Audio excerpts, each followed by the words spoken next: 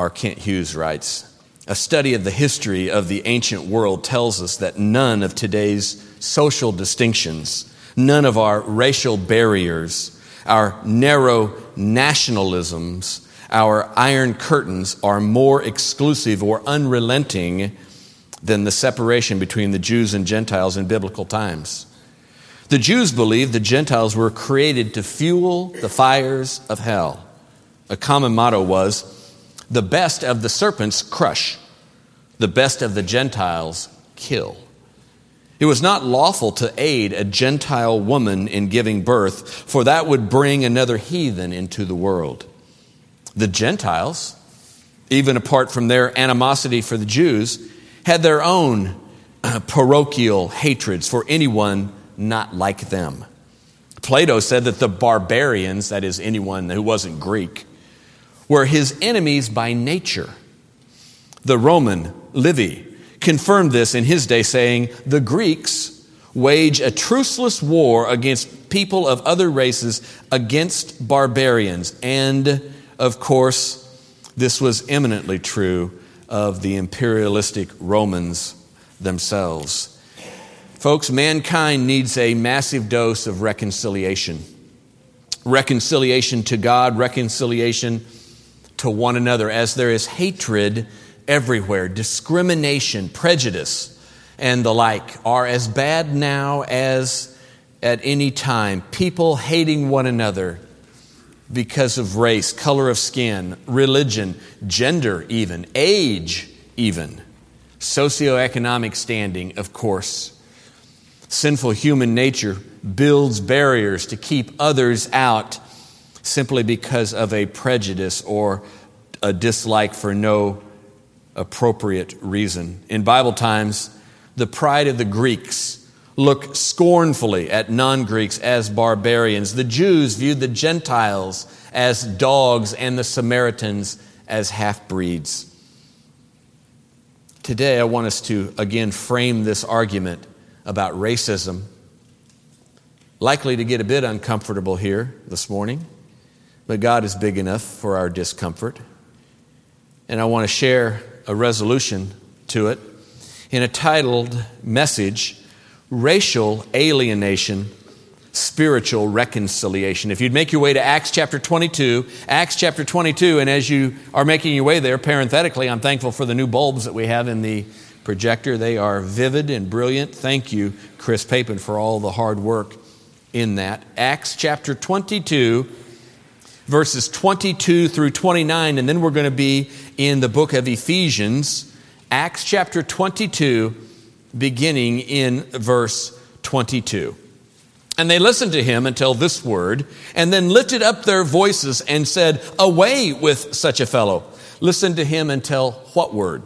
Well, until the word of verses 20 and 21. "And when the blood of thy martyr Stephen was shed," that is, you all did this, "I also was standing by." I was involved in it too, even though I was a Pharisee, "and consenting to his death, and kept the raiment, the clothing of them that slew him. And he said unto me, Depart, for I will," that is, God said unto me, "Depart, for I will send thee far from here unto the Gentiles."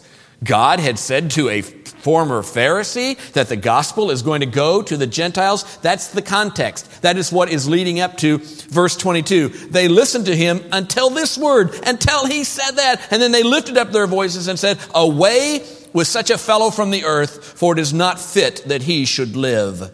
And as they cried out and cast off their clothes and threw dust into the air, the chief captain commanded him to be brought into the barracks, and bade that he should be examined by scourging, that he should know for what reason they cried so against him. And as they bound him with thongs, with wraps, Paul said unto the centurion that stood by, "Is it lawful for you to scourge a man that is a Roman and uncondemned?"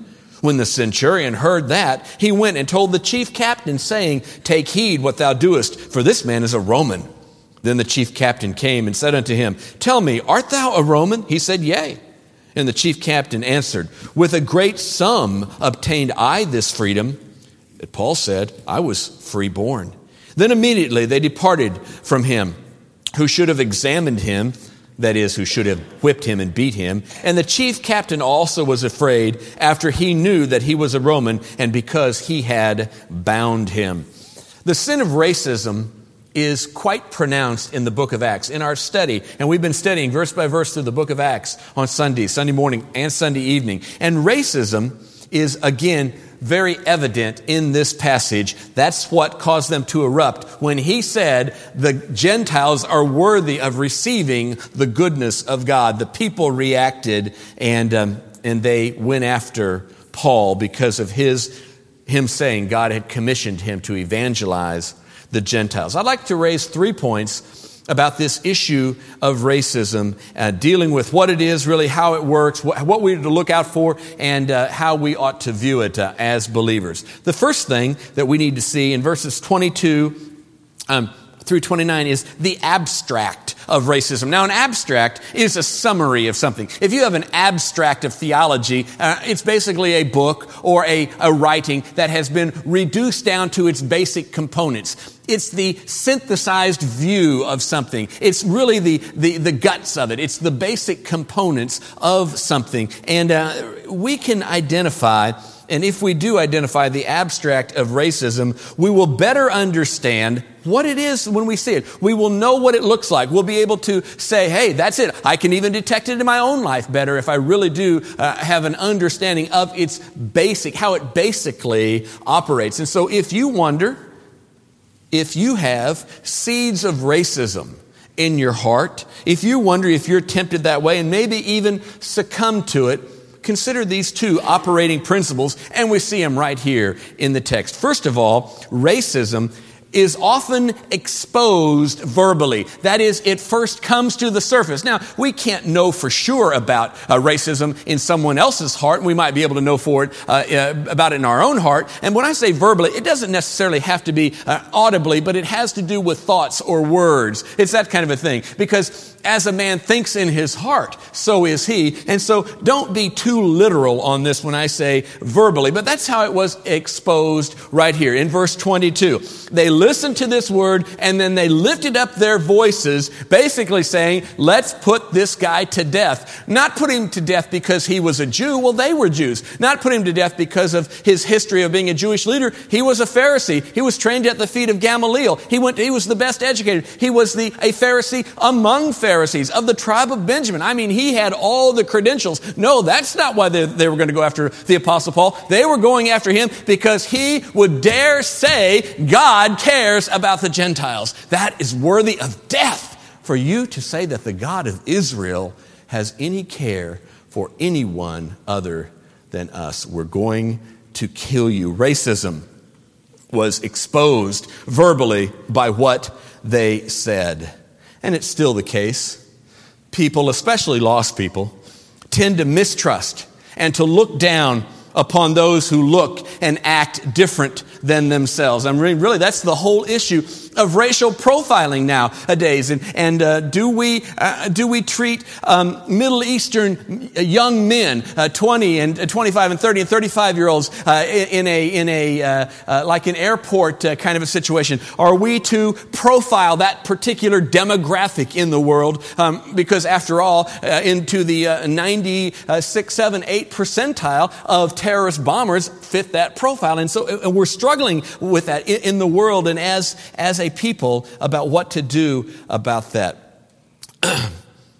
People can mistrust and look down upon others, and it will flavor the lives it can even flavor the lives of believers. We had a Constitution Committee meeting yesterday, and there were 4 of us going over the Red Bridge Baptist Church Constitution because we were looking at considering a couple of constitutional amendments. And I noticed, and I had never noticed it before, that in part of our Constitution, it said had to do with membership, that anyone professing faith in Christ who is genuinely born again, who knows the Lord, has been scripturally baptized, is following the Lord, anyone, and then it says, regardless of race, can be admitted to church membership by vote of the church. And I thought, wow, that just caught my attention. Maybe it's caught my attention because all week long I've been studying this issue of racism. And I thought, I have never noticed that before. And I got to thinking, why was that phrase, regardless of race, put in the church constitution. Well, of course it's regardless of race. I thought to myself, why do we even need to say that? Even saying it is a bit inflammatory, it seems like to me. But I wanted to defer to the wisdom of those where that came from. And you'll remember, we were constituted as a church in what year? Constituted in 65. 40 years ago. We just had our 40th there. But we became a chapel in 63. So presumably in 63 and in 64, the Constitution was being developed. Probably we inherited some of the Constitution from Bethany Baptist Church, was likely 100 years old at that time. And so probably somewhere in 1963, 1964, and certainly by early 1965, our Constitution was pretty much set. I wonder what was going on in the United States in the mid-60s. You follow where I'm going with that? I mean, racial problems everywhere. The race riots in 1968 at the Democratic National Convention in Chicago in 1968. The race riots here in Kansas City during the summer of 1960. I can remember it like it was yesterday, although I was 11 years old or so. It seemed so real to me and how scary it was, and I didn't understand it all. And yet, Martin Luther King Jr. and walking through Alabama and Rosa Parks and all of that was just turbulent. And during those days, Redbridge, this was way out in the suburbs. I mean, 110 blocks south of the river, we were way out in the suburbs in the early to mid 60s. And of course, it was an absolutely all-white community. I say that just trying to remember back. And this church, when I say all-white, I mean, in the 90 percentile. And so the forefathers of this church, I believe, said, even though we are an all Anglo-Saxon, we're all of European descent who are a part of this church, that very well may not always be the case. And it very well may be that the demographics of our community will change over time. And we want it said right now on the front end that we will not tolerate racial division in God's church. Amen? And so what seems to be inflammatory when I looked at it yesterday, 40 plus years ago, probably was saying on the front end that we know God is not a respecter of persons, and nor are we going to be. Racism can be verbally evident in the derogatory names that people of other races are called. And I thought about going through a litany of those names, of just listing every single name that I know that is a derogatory one. And I wanted to do that because I'm just that provocative of a person sometimes. And then I deferred to better discretion, and I thought probably not best to introduce those names to our 6, 7, and 8, and 9, and 10-year-olds who don't already know them. And so parents, you don't need to take that nitroglycerin pill if you were going to. You can relax. I'm not going to say those. But you know what they are, and you know that they're said everywhere, and they always have been. Racism is exposed. It comes to the surface by what we're thinking and what comes out in how we say it. Secondly, racism is often expressed violently, and that's what happens in verses 23 through 29. It's evident in these two ways. The violence of the Jewish leaders, they wanted to inflict violence upon Paul because he wanted to care for the Gentiles. And the Romans, we also see racism here because they refrained from inflicting violence on him because he was a Roman and he wasn't a non-Roman. Did you follow that? See, that was racism as well. They were perfectly happy to beat him with a whip within an inch of his life and then go home for lunch and didn't care one thing about it until they heard him say, I'm a Roman. Oh, we got to step back. It's okay if we whip bloody anyone else, guilty or not. That is not relevant. If we thought he was an Egyptian, as they originally thought, or they thought he was something else, a Greek or something. Oh, but you have Roman citizenship? Oh, well then, we're not going to do that. Again, racism. And racism, we see it everywhere. We see it in our streets. We see it. Maybe you can even detect it in your heart. Think about someone other than your particular demographic. And I've got to try that on in my own life. And I'm a white Anglo-Saxon Protestant. I'm European descent. I'm a Heinz 57. I mean, I'm England and German and this, and Pam is Norwegian. I mean, she's Northwestern European descent. We're pretty much Heinz 57 kinds of folks. Now, I need to think about those whose bloodline is much more pure. That is Africans. And how does that flavor me? And Asians and those who have been inbred, if I can use that term, behind the communist wall in China for decades and maybe even for centuries or generations anyway. How do I feel about them as a people group? How do you? And I want you to try that on. Is there something in your soul that says, I don't trust, I don't like, and I'd just as soon steer clear of someone in that particular race, ethnicity, language group, nationality, along that line? You can reduce racism down, it seems to me, to a thought of the heart that might be expressed verbally all the way to being violently. Now, secondly, the absurdity. The absurdity. And that is probably too light of a word. The absurdity of racism, for the believer especially, racism is utterly absurd, and in three particular ways. And I really want you to lock into this. And young people, I especially want you, if maybe you go to school or you play on a ball team with those of a different race than you, or in the neighborhood or whatever, I want you to lock into the absurdity of racism on three particular points. First of all, racism violates the spiritual laws of God. That ought to be self-evident. God hates racism, and so should all believers. God hates racism, and so should all believers. All of us.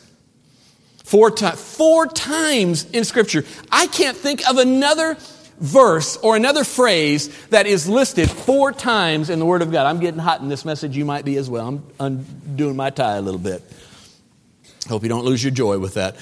4 times in Scripture, the principle is stated, there is no respect of persons with God. In 2 Chronicles 19:7, in Romans 2:11, in Ephesians 6:9, in Colossians 3:25, again, 2 Chronicles 19:7, Romans 2:11, Ephesians 6:9, Colossians 3:25 says, God does not play favorites based upon race or gender or age or beauty or education or financial socioeconomic level. He does not play favorites based on any of that. Those he chooses to set his love upon. Why does he do it? He does it according to the good pleasure of his will, not how intelligent you are, how rich you are, how educated you are, or what color your skin is. He doesn't use any of that criteria. And for us to be like him, we must also never be respecters of persons. It is absurd for a believer to be like that. Scripture says that God determined He appointed the times for the empires and for the nations and for the various people groups. In Daniel 4:35 says that God does according to His will in the army of heaven and among the inhabitants of the earth, and none can stay His hand. He's the one who sets up Pharaoh, moves Pharaoh like a piece of a chess piece on a board, and dethrones Pharaoh. God's the one who has done that, and He uses even the evil of men to praise Him. Deuteronomy 32:8 says God sets the geographic boundaries of nations. He is sovereign over empires, nations, and people groups. And since He is the creator, it follows that He has placed you in your race according to His will. Did you hear that? He has placed you in the race that you are, the gender that you are, your geographical location. He has providentially superintended that because He's the one who has knit you together in your mother's womb, according to Psalm chapter 139. He's the one who has done that, and He could have done it in another way if He would have chosen. He could have made you jet black. He could have made you snow white. He could have made you some shade of color in between that. He could have made you a different gender than you are, caused you to be born at a different time if He would have wanted to. He is sovereign over the affairs of men. And because God is not a respecter of persons, because He is the Creator, then we must acknowledge one another of greatest value in the family of man. Racism violates the temporal laws of government. And you know, Romans chapter, and this is an important point. You say, well, I don't march to the drumbeat of Washington, D.C. My political party is not in power right now anyway. Romans 13, the Word of God says, He is the one who has ordained and established governments for our good, so that peacefulness and order could be added to our lives. Racism is anything but peacefulness and order. It is chaos and it is war and it is hatred. And God said He hasn't decreed that governments be raised up for that reason, but so that we might live peaceful and orderly lives in all godliness before Him. And so racism violates the temporal laws of government to the degree that the Declaration of Independence says, we hold these truths to be self-evident, meaning we really don't even need to state them, but we're going to, even though they're already very evident to everyone. We hold these truths to be self-evident. Everyone ought to know this. There ought not be any discussion about this whatsoever, that all men are created equal, that they are endowed by their Creator with certain unalienable rights, that among these are life, liberty, and the pursuit of happiness. I guess somehow some of our liberal friends and the ACLU crowd haven't ever read the first part of the Declaration of Independence, or they would have to declare that the Declaration of Independence is unconstitutional since the Creator is mentioned there. But that's another message. Racism violates the temporal laws of government. Thirdly, racism violates the natural laws of genetics. Gregor Mendel, the father of genetics, and the science of studying chromosomes, genetic behavior and all, says that like begets like. Grapefruit does not give rise to grasshoppers. Like begets like. That is, humans come from humans. And so scientifically speaking, there is a brotherhood of man in that we all have descended from Adam. And I got to thinking about this even this morning. I thought, well, all of the chromosomes needed for all of us, that is the genes on the chromosomes, needed for all of us go back 6,000 years to Adam and Eve. And then I caught myself. I said, no, they don't go back to Adam and Eve. They go back to Adam. Why don't they go back to Eve? She's what? She's from him.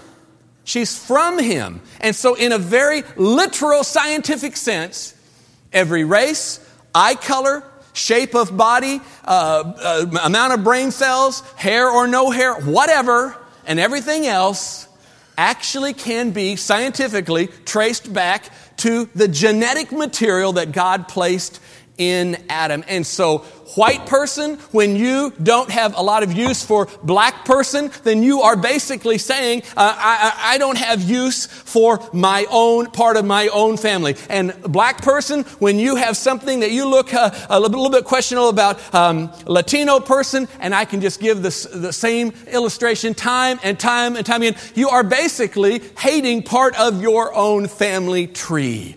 It's absurd. Scientifically, if you were an unbeliever, if you were lost, if you were an atheist, it's absurd to be a racist because you're part of the same family tree. Scripture speaks to this scientific point in Acts 17:26, where it says, God hath made of one blood, and that's talking about one genetic, all nations of men to dwell on the face of the earth. So, children, in the family of man, why is there racial distinction? Why are there distinctives about us physically and to a degree functionally?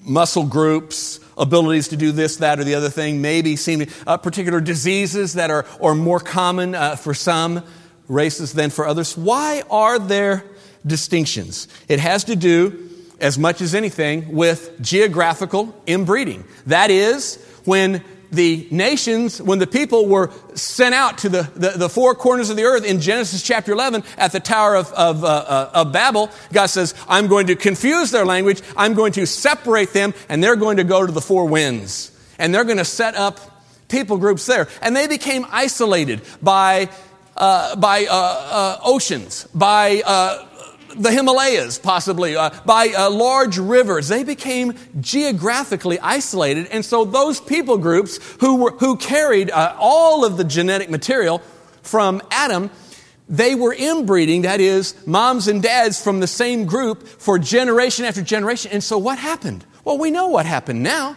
The dominant genes came to the forefront. The recessive genes took a back seat to the degree that they were almost not even there any longer, statistically speaking.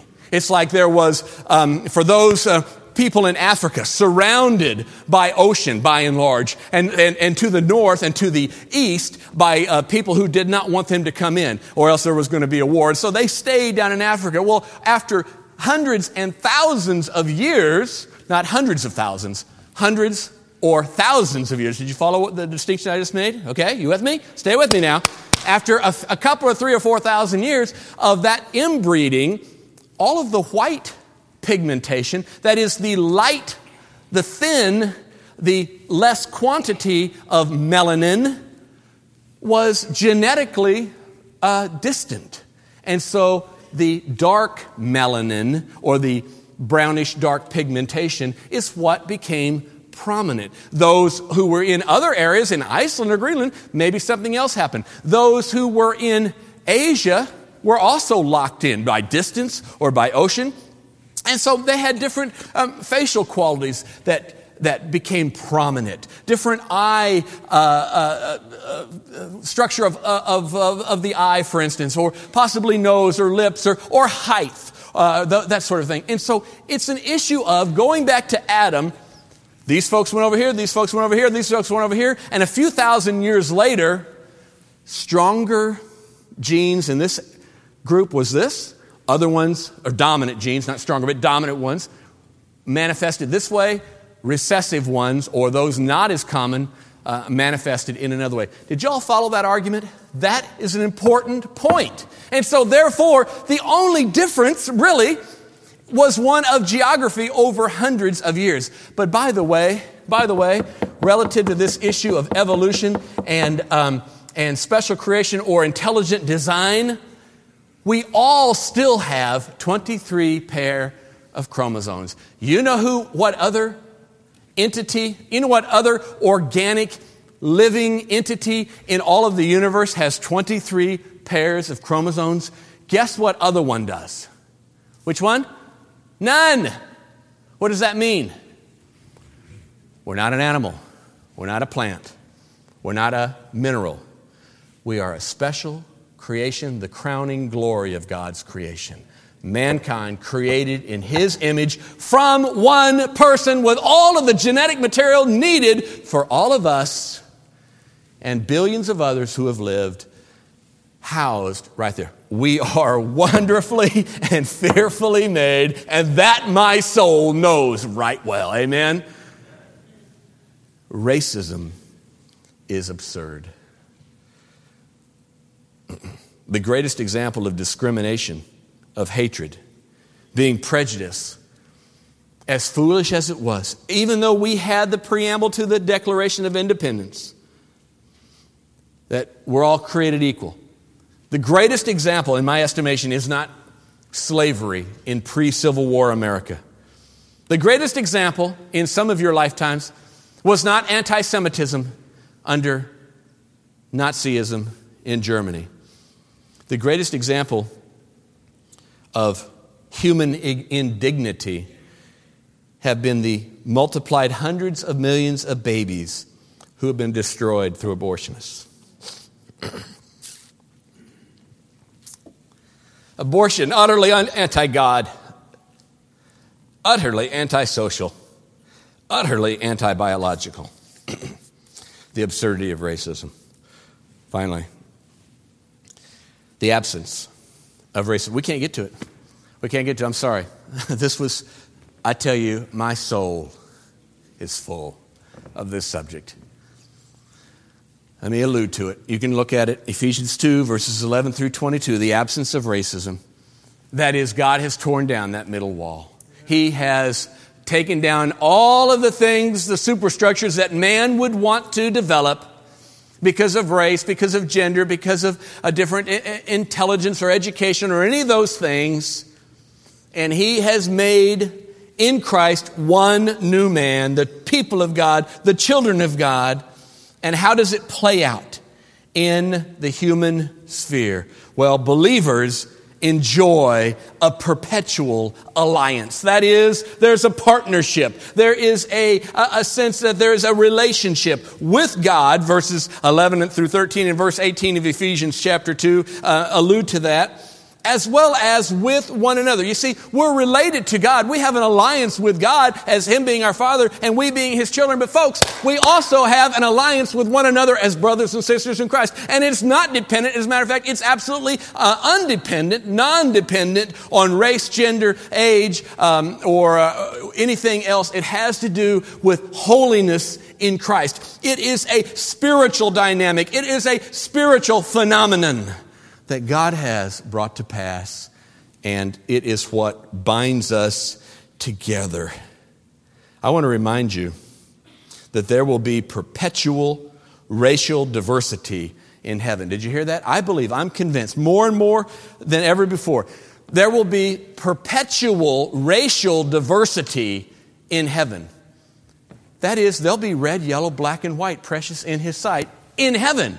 You say, where do you get that? How do you know that that's going to be the case? Well, the Word of God says in Revelation 5:9, John was taken up. Come up here. I'm going to show you what's going to happen hereafter. And in Revelation 5:9, it says, in heaven, the redeemed were gathered around the throne of God out of every kindred and tongue and people and nation. You say, well, yeah, people are saved all over the world. They always have been. But the issue is, how did John know that?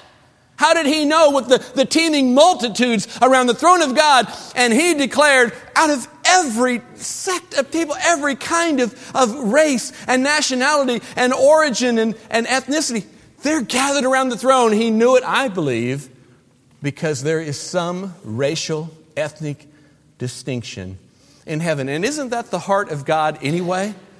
That He would have, to use a rainbow kind of an approach to His people as they're in His presence. Finally, because of Christ, we enjoy peaceful acceptance. The war with God is over. The war with one another ought to be over. He's the Prince of Peace. We are His children. And God's acceptance of me means that I ought to accept. Not that I accept the sin of other people. I'm talking about accepting that person, any other person, as a special creation from God and one who needs the gospel, or if the person is already saved, a brother or a sister in Christ. You might be thinking, well, fine, I'll accept, if you're a white Anglo-Saxon like me, I'll accept blacks who know the Lord. Or if you're a black, I'll accept Hispanics. Or if you're Oriental, I'll accept all those other races. If they know Christ and love Him like I do, and we're on a same spiritual plane. But those who don't know the Lord, the ungodly, I have my preferences. I want to remind you that Romans 5:8 says, while you were yet a sinner, Christ died for you. You were accepted in the beloved in eternity past. Now deal with that one. Deal with that one. If there's any hint of racial preference in your heart, I want you to try that one on for size. I thank the Lord for the history of multinational, multicultural, multiracial representation here at Red Bridge. We don't target any group. We don't say, never had that I know of as a congregation. Well, the demographics in our community has changed. It used to be all Anglo-Saxon 40 years ago. Now it's 22% black, and it's 18% Hispanic and 5% Asian. Therefore, we need to target. No. How about let's just go after the lost? Amen? How about let's just grow the saints and love folks where God has them and who and in what way He has them. We need to face it. We have historically been and continue to be a white Anglo-Saxon congregation predominantly, but not primarily. That's not our primary focus. That happens to be our predominant demographic. That's not a good or a bad thing. It's just simply how it is. If you're saved and you don't like this message, see, if you're lost, I wouldn't be surprised that you wouldn't like this message. If you're lost, if you're in your sin and you have never experienced the love of God, you very well might not have any use for this kind of teaching and philosophy and theology. And that wouldn't particularly rattle my cage or surprise me at all. But if you are a believer and you cannot handle racial diversity and it being openly embraced, and that we are one in Him, then it could be that Red Bridge isn't the place for you. And frankly, for the first 1,000,000 years, heaven might be uncomfortable as well. Racial alienation can be healed through spiritual reconciliation. Have you experienced that? Do you know Him? Where's your heart relative to those not like you? Lord, I'm so thankful that you came to